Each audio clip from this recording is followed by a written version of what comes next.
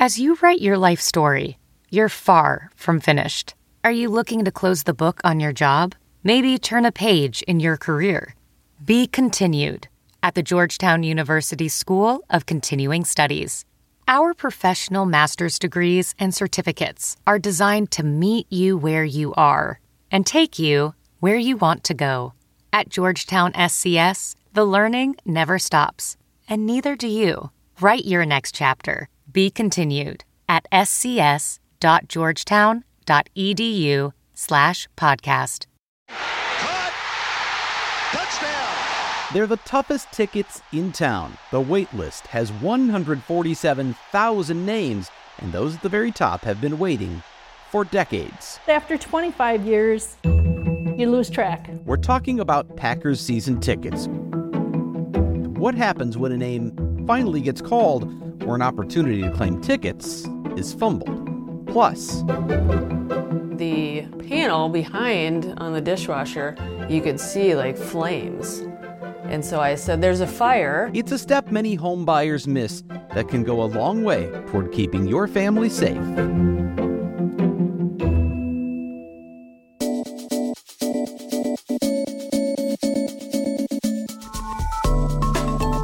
From the Fox 6 studios, this is Open Record. I'm Brian Polson, and I'm joined this week by Contact 6's Jenna Sachs. Hi, Jenna. Hi again, Brian. We are recording this episode on Thursday, February 9th, 2023.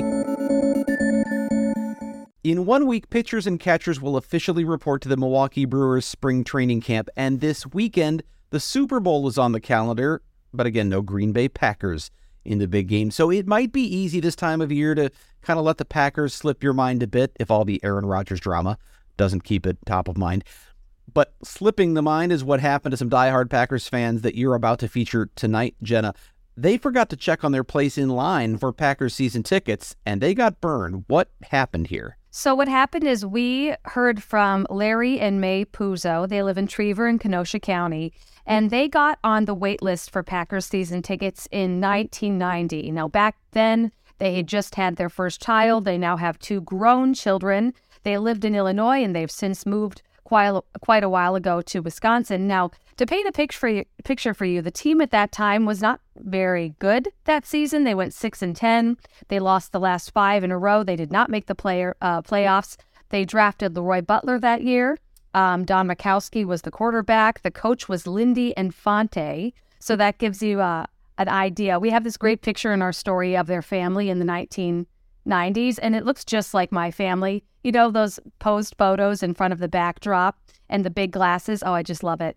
But they started at number 9,967 on the list. So that shows you how quickly this list is moving. And every year you get a postcard from the Packers updating you on your position on the wait list. It's sent in the fall, and the last postcard they got was in 2015, and it showed they were at number 406. So they were getting close. And I should say these people are big fans. They're shareholders. They had a huge collection of signed items and newspaper articles, even commemorative beer cans. And they admit over time, over 25 years, they just lost track of their place on that list. And back at Thanksgiving, their nephew asked, "Hey, where are you on the list?" And they thought, wow, that's a good question. We haven't gotten a postcard in a while. So they emailed the Packers, and they learned that they were eligible for tickets back in 2016, and the Packers never heard back from them. And so the team moved on to the other names on the list, and they lost their spot. And the Packers basically said, there's nothing we can do. It's been too long, and you lost your spot. I'm sorry. You can get at the end of this 147,000 name list. So that was very disappointing. Which basically means you're never going to get tickets.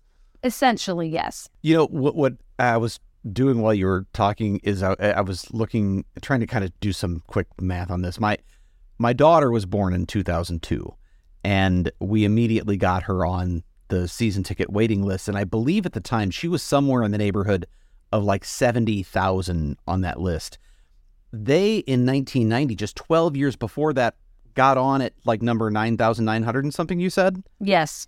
So in just those 12 years from 1990 to 2002, now this is the early Favre era, the Super Bowl, all of that stuff. It went from 9,000 to 70,000 And they still, starting at 9,900, were only down to 406 in 2015, or maybe it was 2015 is when they got the call, or the letters they missed. I guess what I'm saying is it takes a long time. It makes me think that even my daughter, she's never going to be alive when she gets to zero. So this was a pretty big opportunity for this family. It was a huge opportunity. I've learned from the Packers that typically only 100 to 200 names come off that list every year.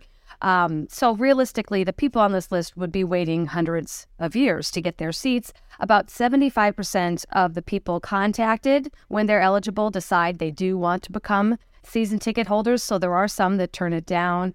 And sometimes the Packers learn those reasons and sometimes they just don't hear back. But I think it's not an understatement to say this is a legendary season ticket waiting list. Lambeau Field has been sold out on a season ticket basis since 1960.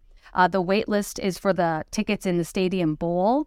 And fun fact, Lambeau Field has 81,000 seats total, which is almost the population of Green Bay. When I worked in Green Bay around 2008, they were very proud to say that the population doubled on game days. They like to say that, being a small city with this major franchise. But it is one of the largest stadiums in the NFL. You may remember they renovated in 2013 around then and added 6,000 to 7,000 more seats. So there was a bigger drop in the list at that point. But unless they double the size of this stadium, not all these people are going to get tickets. Talk about doubling of population. I wonder how many times the population goes up in a Schwaben on game day. Exactly. Technically, that's got to be one of the smallest places in the world to have a professional sports stadium like that. But so 147,000 names. Obviously, it's an enormous number. They were getting closer and pay. They were sort of following these postcards. But for that many people on a list, how do the Packers keep everybody sort of posted as to where they are? And how do you, if you're on the list, know where you are? So as we mentioned, every fall they send out this postcard. If you're on the list, you're familiar with it. You get your updated position, your account number. They might solicit an email address or ask people to keep their address current. And the Packers say if you don't get that postcard or you notice you haven't gotten one in a couple of years, you should contact the ticket office. But they do have a process for notifying people when their name is finally up. So let's say the big year is finally here. You're up for tickets. So, well, actually, it starts a few years before that when people get in within a few hundred places of being offered season tickets. They'll get a letter saying, you're getting closer. You're within a few years of being offered season tickets. They'll be told your default choice is the green package. If you'd like the gold package, make that selection on a form and send it back. So that's your first notification according to the Packers. Now, when the tickets are finally available, the Packers spokesperson tells me they're going to mail a get-ready letter in January, letting fans know you're going to be offered tickets soon. So then in May, a ticket holder account is created, tickets are assigned, and in June, the Packers mail out a user fee invoice. And you have to respond to that by their deadline. Otherwise, they're going to move on to the next person on the list, which is what happened to the Puzos. So when I was watching the story, I mean, I'm going to be completely honest about the thinking that's going through my head, because you're watching this going, you got a postcard that said you're 406, and I go, I'm thinking, wow, we're getting close. If that's me, we should be watching. I would be watching every year. How many people came off this year? How many people came off the next year? And it wasn't until this year that somebody said, or maybe this was last Thanksgiving, that somebody said, hey, where are you on the list? And they checked and went, oh my gosh, we missed it. In fact, they didn't just miss it like a few months ago. They missed it several years ago. So how did they go so long without checking after finding out they were 406th? They told me that they had some big life events. They had a major surgery. There was a family member who passed away. And they said, after 25 years, it all starts to blend together. And they just quite plain forgot about it.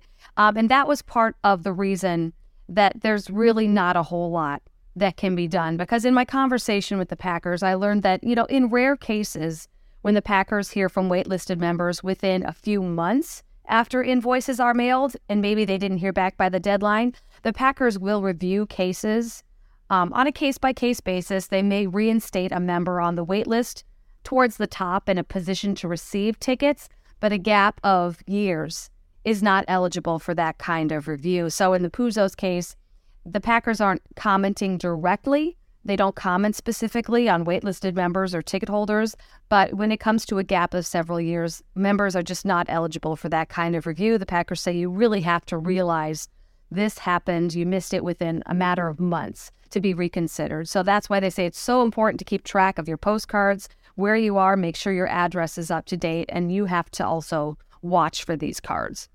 When the Puzzos reached out to you, was this a, hey, help us get our season tickets, or was this maybe also or more of a warning to others, pay attention to where you are because you might not get the letter you're looking for, or just, don't do what we did kind of thing? Oh, they want their tickets. They have their original framed letter from 1990 saying you're on the wait list at number 9,000 something on the wall. So they were really hoping that maybe they could get put back on the list at the position they were in 2015, number 406.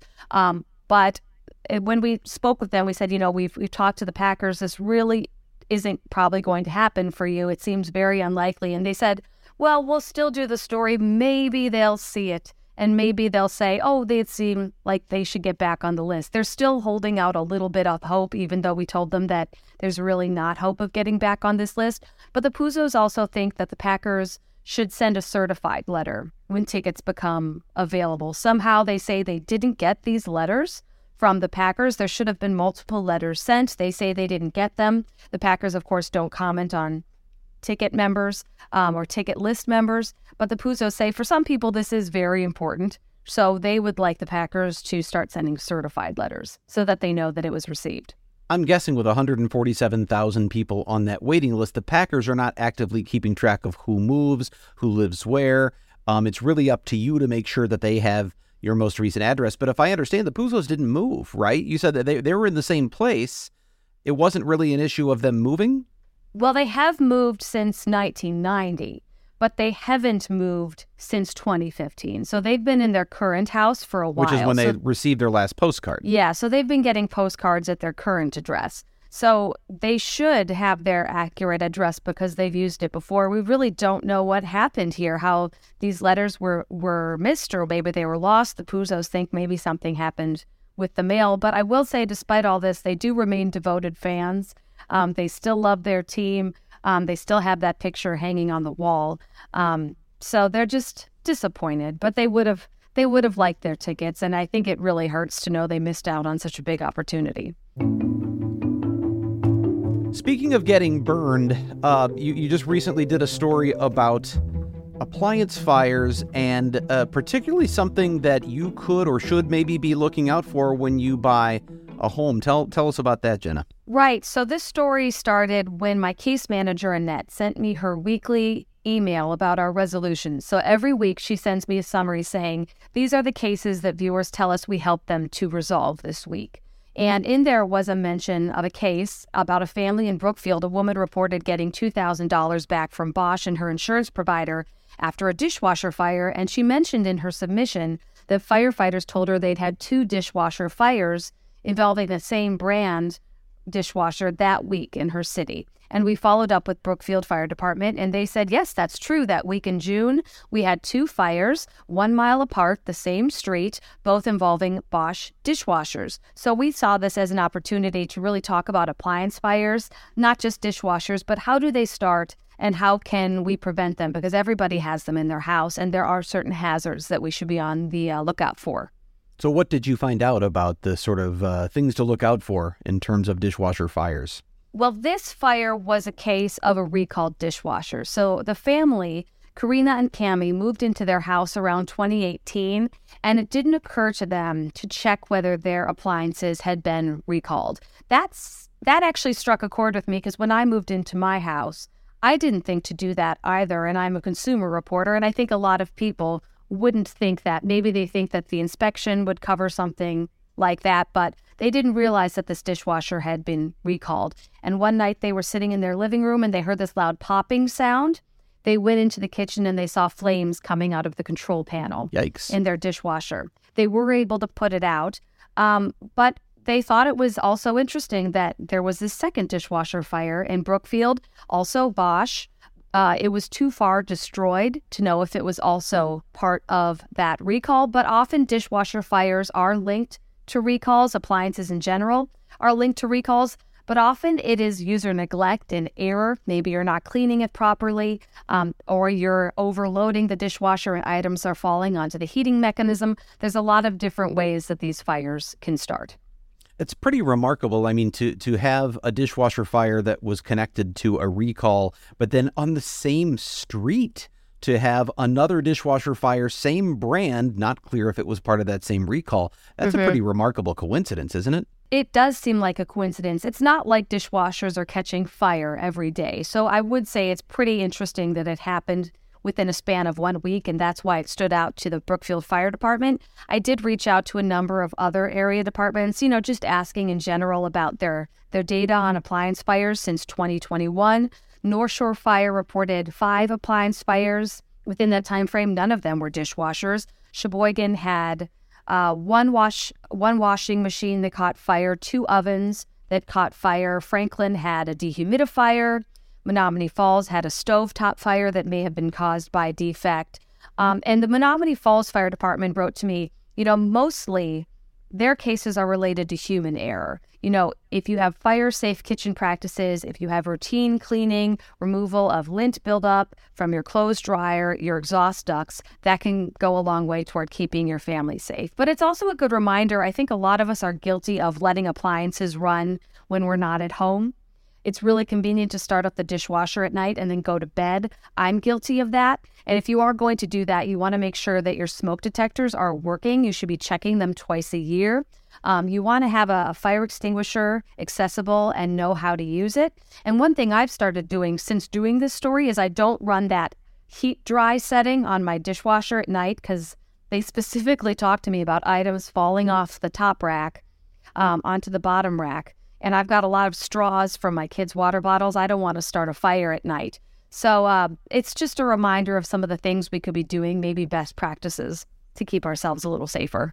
The dryer, I think of right away. Yeah, okay, lint buildup and all that sort of thing. Dryer fires, I guess. I thought of dishwasher. I wasn't expecting, because you think of it being a place with a lot of water, right? Yeah, so how could there be a fire? But there are so many appliances, I suppose, that could potentially have issues. How do you check your appliances for recalls? Like, how do you go about that, especially if you're moving into a home where you're not the one who bought these appliances, someone else did? So the easiest way is to go to cpsc.gov. That's the Consumer Product Safety Commission's website. They have all the recalls. You can also check with the manufacturer on their website. They tend to have recall information listed there. But also you could really simply do a Google search, and often that will provide you with the information you need as well. So it's online. It's pretty easy to find. I think a lot of people don't register their appliances. When we buy them, we don't fill out that postcard and send it in. If we do, we'll get notified if there's a recall, but otherwise it's kind of on the user to know if it's been recalled and to stay on top of it. Do you need to know model numbers? Like, do you need to pull open and look for something? There's probably usually a label on the appliance that will tell you all of that information, right? Exactly. It's in different places on different appliances, but if you go on the website, they have little pictures with arrows pointing to the numbers that you need to pull and how to enter them. So it is pretty user-friendly. And I would recommend people just check it out. It doesn't take a lot of time, and it's not hard to find. As sort of a consumer thinking about the story, what do you think is the overall takeaway from this story? Well, first of all, I think it's always good to be thinking about recalls, especially if you're moving into a new home. I think we're all excited about moving in, and that's just something that a lot of people aren't thinking about. When we contacted Bosch, that was their main takeaway as well. They said, we always recommend people check their appliances when they move into a new home. So I think that's the biggest consumer takeaway. And I also think it's a reminder to keep your stuff clean, to not overload your dishwasher, to try not to run it when you're not at home. And if you do run it when you're not at home, make sure your smoke detectors are working.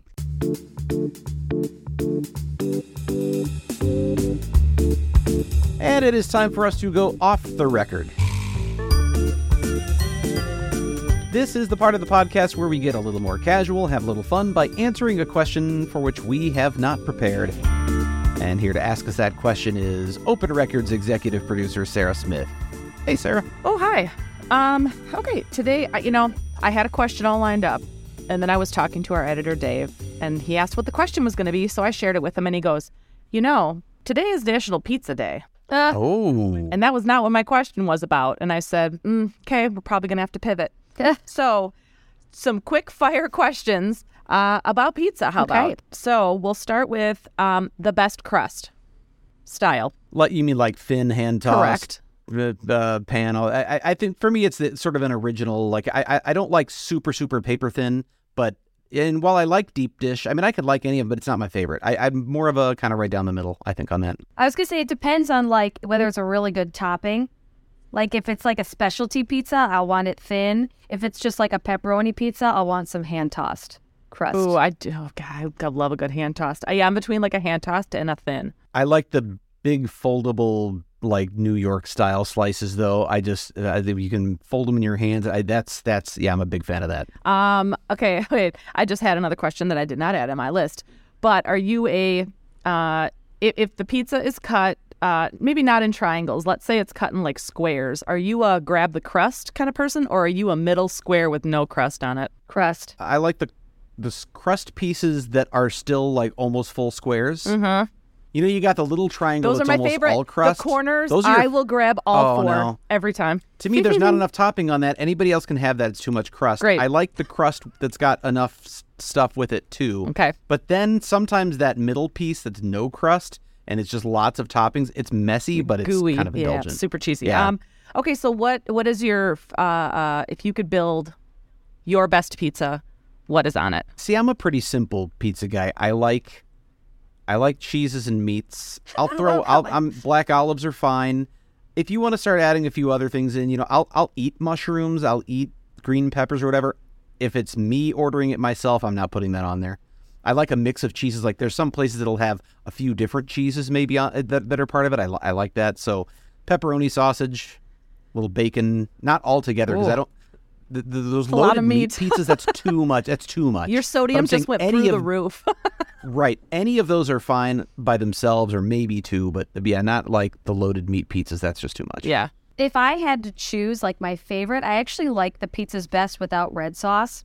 So like I have real nostalgia for the mac and cheese pizza from Ian's because I went to UW-Madison and Ian's was a very big thing there. So I always have loved the mac and cheese pizza. And then I like getting pizzas with like chicken and spinach and like maybe like more of an oil or an Alfredo. Those are more exciting to me than a red sauce pizza. Although I do. You know what?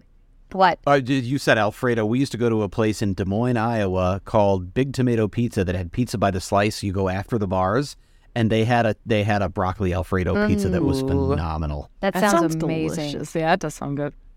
I'm more, well, I guess traditionally I'm a pepperoni, mushroom, black olive, but I also was recently turned on to, hang with me here, pepperoni, jalapeno, and pineapple, which is, I know it's super controversial, but man, that sweet and the spicy, chef's kiss. I've never even tried it. I'm not judging people who want pineapple on their pizza. Like some people get angry about it. It's not my preference. Yeah, that's fine.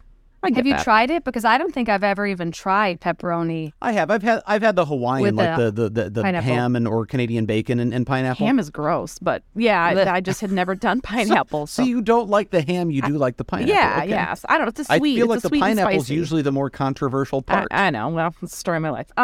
Okay, so final pizza question. Best pizza in Milwaukee or the surrounding communities? I have a very sure answer. For me, it's Balistrieri's. I love their pizza and would go there again and again. It's too much of a drive for me most times, so it ends up being more of an occasional treat. Like a treat, but, yes. Boy, I love Balistrieri's. I have a soft spot for Ian's. It's connected to me from my college years, and I will always love it. So that would be what I get. Although I have a kid that always gets a salad there, which is an odd choice. She doesn't like Plot pizza, twist. so she gets a big old salad, and they have very good salads too. Ooh, I will say Zaffiro's tops my list. Every time their pizza's good, their salad's good. It's just like simple and wonderful. So took the family there to the movies We took them to the movies and got the Zaffiros and got a giant pizza for everybody. That was pretty good, I'll admit. Yeah. Well, good. Well, happy National Pizza Day. And that's a good way for us to wrap up this episode with me being really hungry now, even though we're recording this at 9:46 in the morning. Yeah, pizza at 9:45.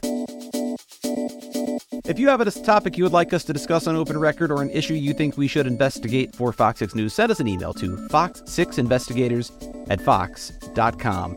Jenna, thanks again for being on the podcast. You're welcome. Sarah, for joining us for Off the Record. You're welcome. And as always, thank you to the people who make this podcast possible, including our editor, Dave Machuda, who didn't get to contribute his favorite pizza, but we'll talk off the air about that. Please subscribe to Open Record if you haven't already. You can find it on Apple Podcasts, Google Podcasts, Spotify, Audible, or wherever you do your podcast listening. With that, I'm Brian Polson. We'll be back again next week.